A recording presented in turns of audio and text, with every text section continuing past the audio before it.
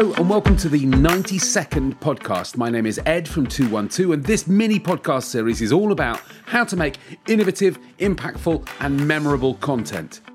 This episode is all about authenticity. The key to great communication is authenticity. Which sounds obvious, you just don't pretend to be someone else entirely and don't tell massive lies. But what I mean is, be truthful in the way that you present yourself, because as human beings we instinctively like what we perceive to be honest and we dislike what we perceive to be contrived. So what does content sound like when it's inauthentic?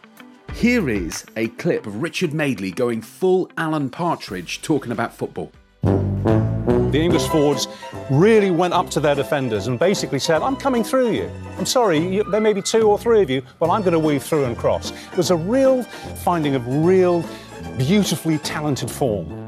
Now that clip was widely shared and ridiculed when Richard said what he said. And the reason is because he's not being authentic.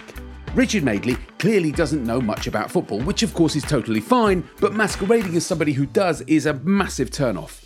And of course, it's not just football, it's any subject whatsoever. So don't fall into the trap of trying to present yourself as more serious or more experienced or even, and this one is key, more hilarious than you actually are. When it comes to scripting, producing, presenting content, be yourself.